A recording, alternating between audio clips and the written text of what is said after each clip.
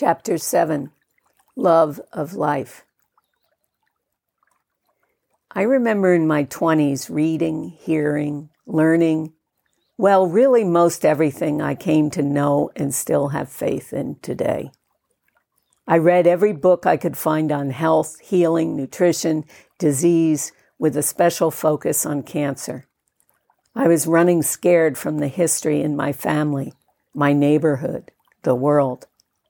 I truly felt I faced an imminent life of suffering, if not early death, and I was not even living next to a factory spewing chemicals, a landfill fouling the groundwater, or a mountain being mined. I was not one of the now 65 million refugees displaced from home, culture, and everyday needs for food, water, rest, and shelter. I was a white girl in a white neighborhood in the most so-called privileged nation in our world. There were far more differences than commonalities in my circumstances from the billions of others living. And still, I was scared to suffer.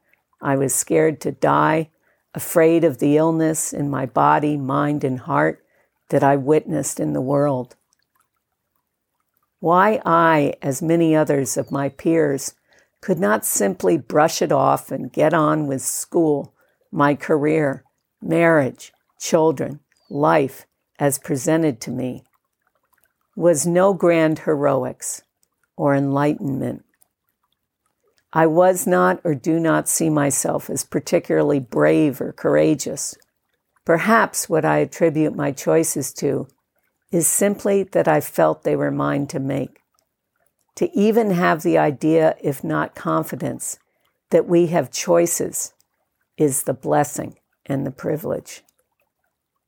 And along with that, there was equally an experience of this feeling no choice. I was a girl, and as such, I very early on felt kind of, alien, if not repulsed by many of the definitions and treatments of such. I was not going to be labeled or defined more than what I discovered to be true.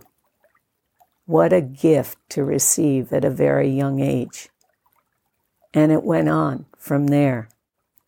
I was not going to be limited, defined, at least inside, by where I lived, how much money we had or didn't have, where I went to school, or even how I looked. And of course, I was defined by such, along with my race, my religion, and my politics. That, perhaps, is what continually catalyzed me to think and live around as much difference as I could find or meet in my travels, my love affairs, my work in other cultures and countries. I felt most at home within the biggest mix of company, when in a small house, if not my sleeping bag and tent, when supporting those simply with the biggest hearts I could find. And so as I look back now, I know that the biggest risks I took were actually not traveling alone as a woman in remote places or landscapes, not skiing a glacier, or even interrupting a conflict turning violent. The big risks for me were actually, now don't laugh, getting married, truly facing the fear that I would become a stereotypical wife, that I would lose my inner compass, that I would not have the courage, the heart, to be fully with another and not desert myself.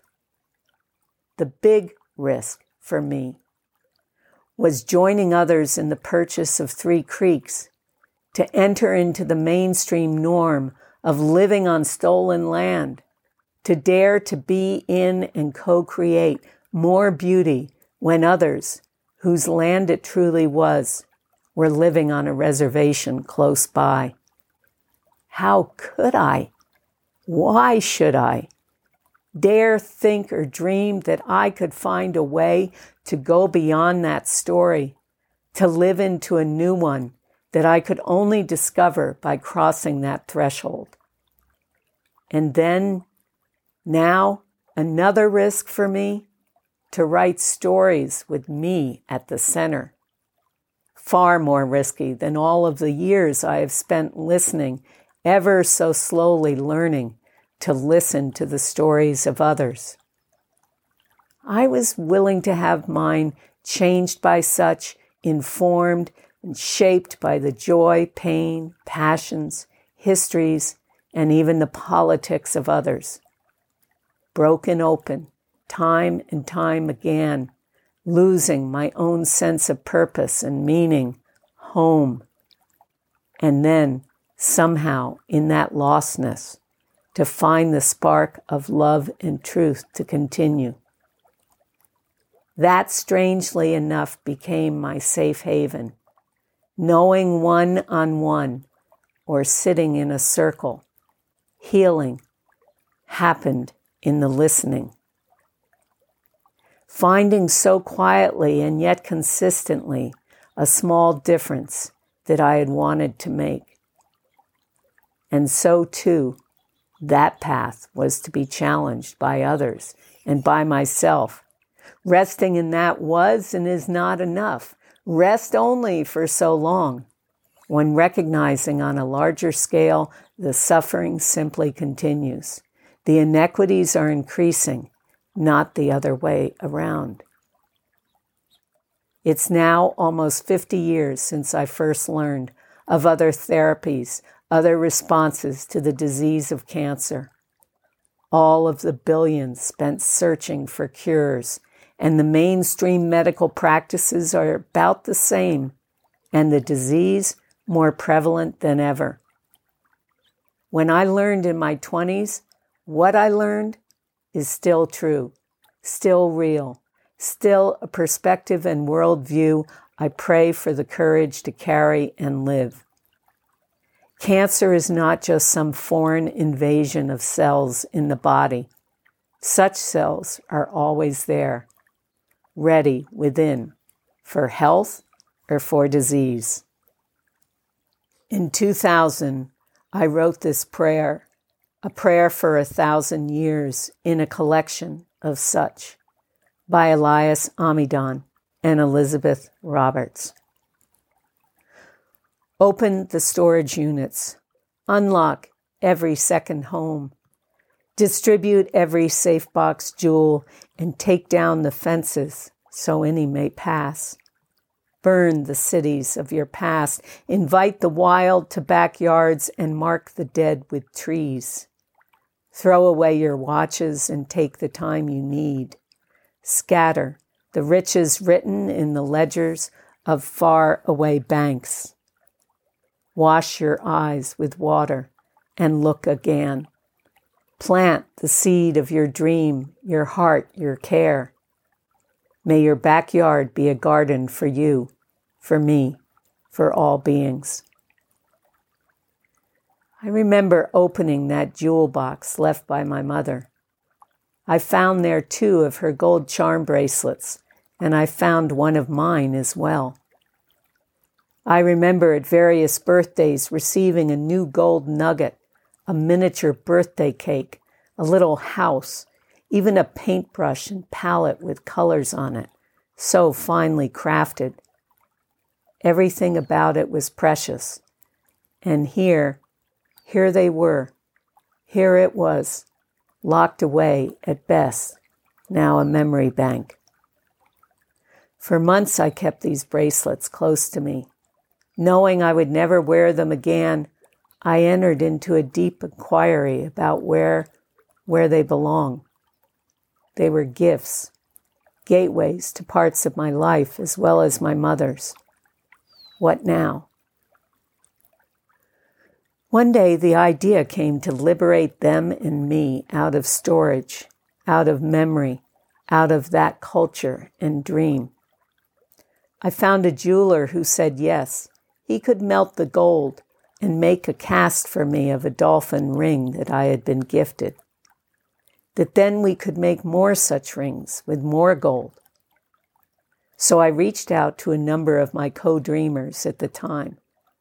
I hesitate to call them tribe, for respect of true tribes I know. But the word friend or clan or community doesn't really even fit either. Our language once again is limited in touching on the truth of so many experiences and relations.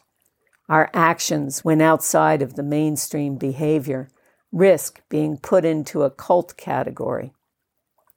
Nonetheless, I proceeded with the invitation to my, I guess I'll call them co-travelers, to join with me and co-liberate any gold they may have hidden, ignored, stored away, checked their boxes, their storage units, to remember what was taken, to remember what was lost, and who was involved in the extraction of that metal. And then to ask if being with it in a different way, using it, transforming it, might be of interest, might offer a different, new kind of value. Gold.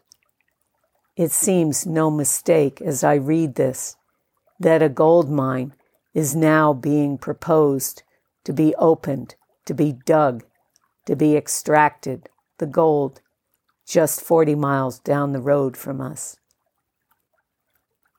All 10 of the people I invited to put their gold in the cauldron and combined together, 10 golden dolphin rings were made. A new kind of marriage was initiated, a connection to a bigger story than the one we had originally been gifted. Inheritance is not a noun. It was and is a journey that we are all participating in. Yesterday, I listened to one of my wise youngers, what I might call a sacred activist, Bronte Velez. They carried their story and work of transforming lead to life, guns melted into beauty, true medicine for our times.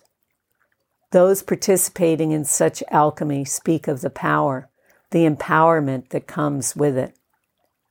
Prayer is fortunately, in this case, not a stationary stance, but an embodiment and expression of a change desired.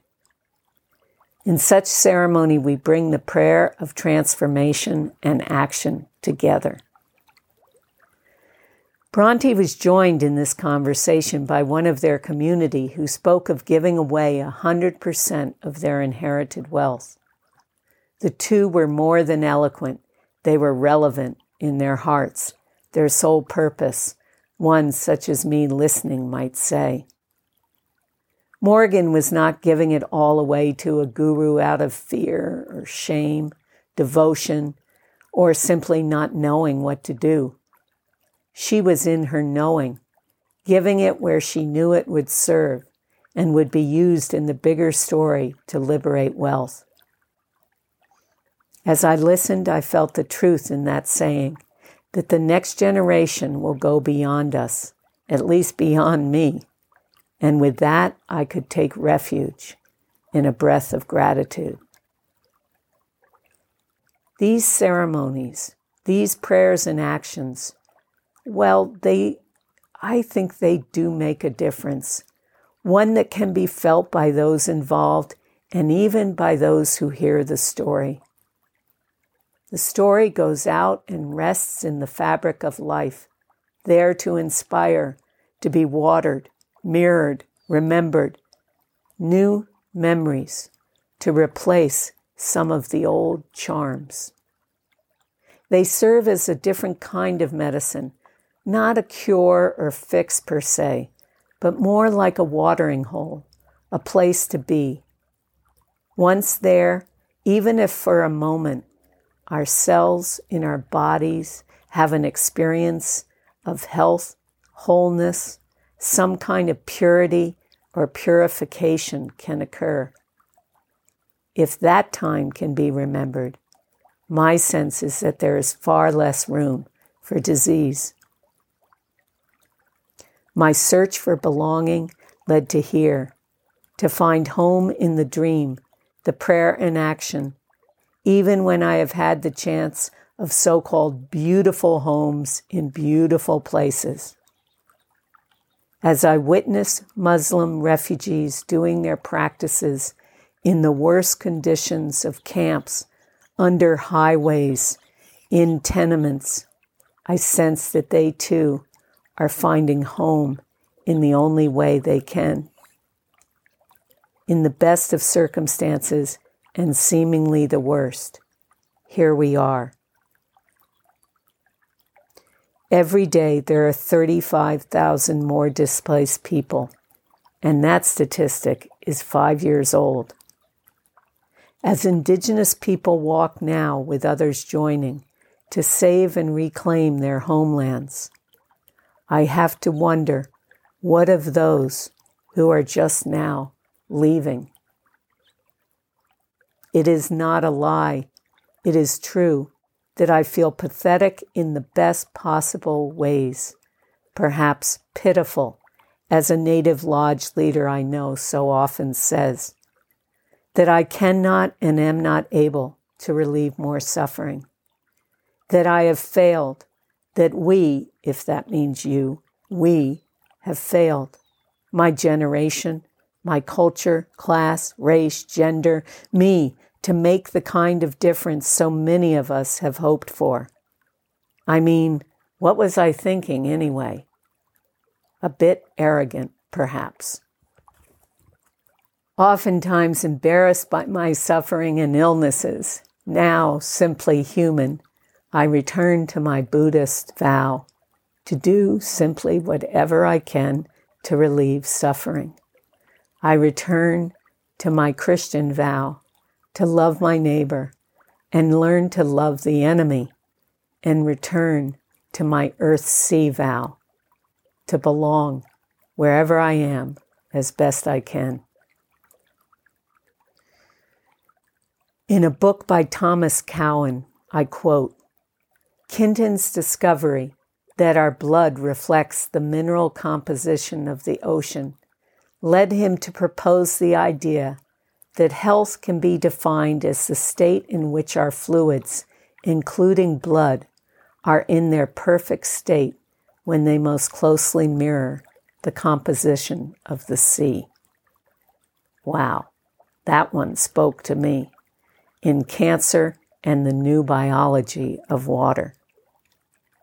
It seemed confirming my longing to be near, if not in the ocean, when feeling ill in my heart, mind, and body, with the world as it is. The ocean humbles me again and reminds me I just need to be my part in a much bigger story. May I love this life for what it is.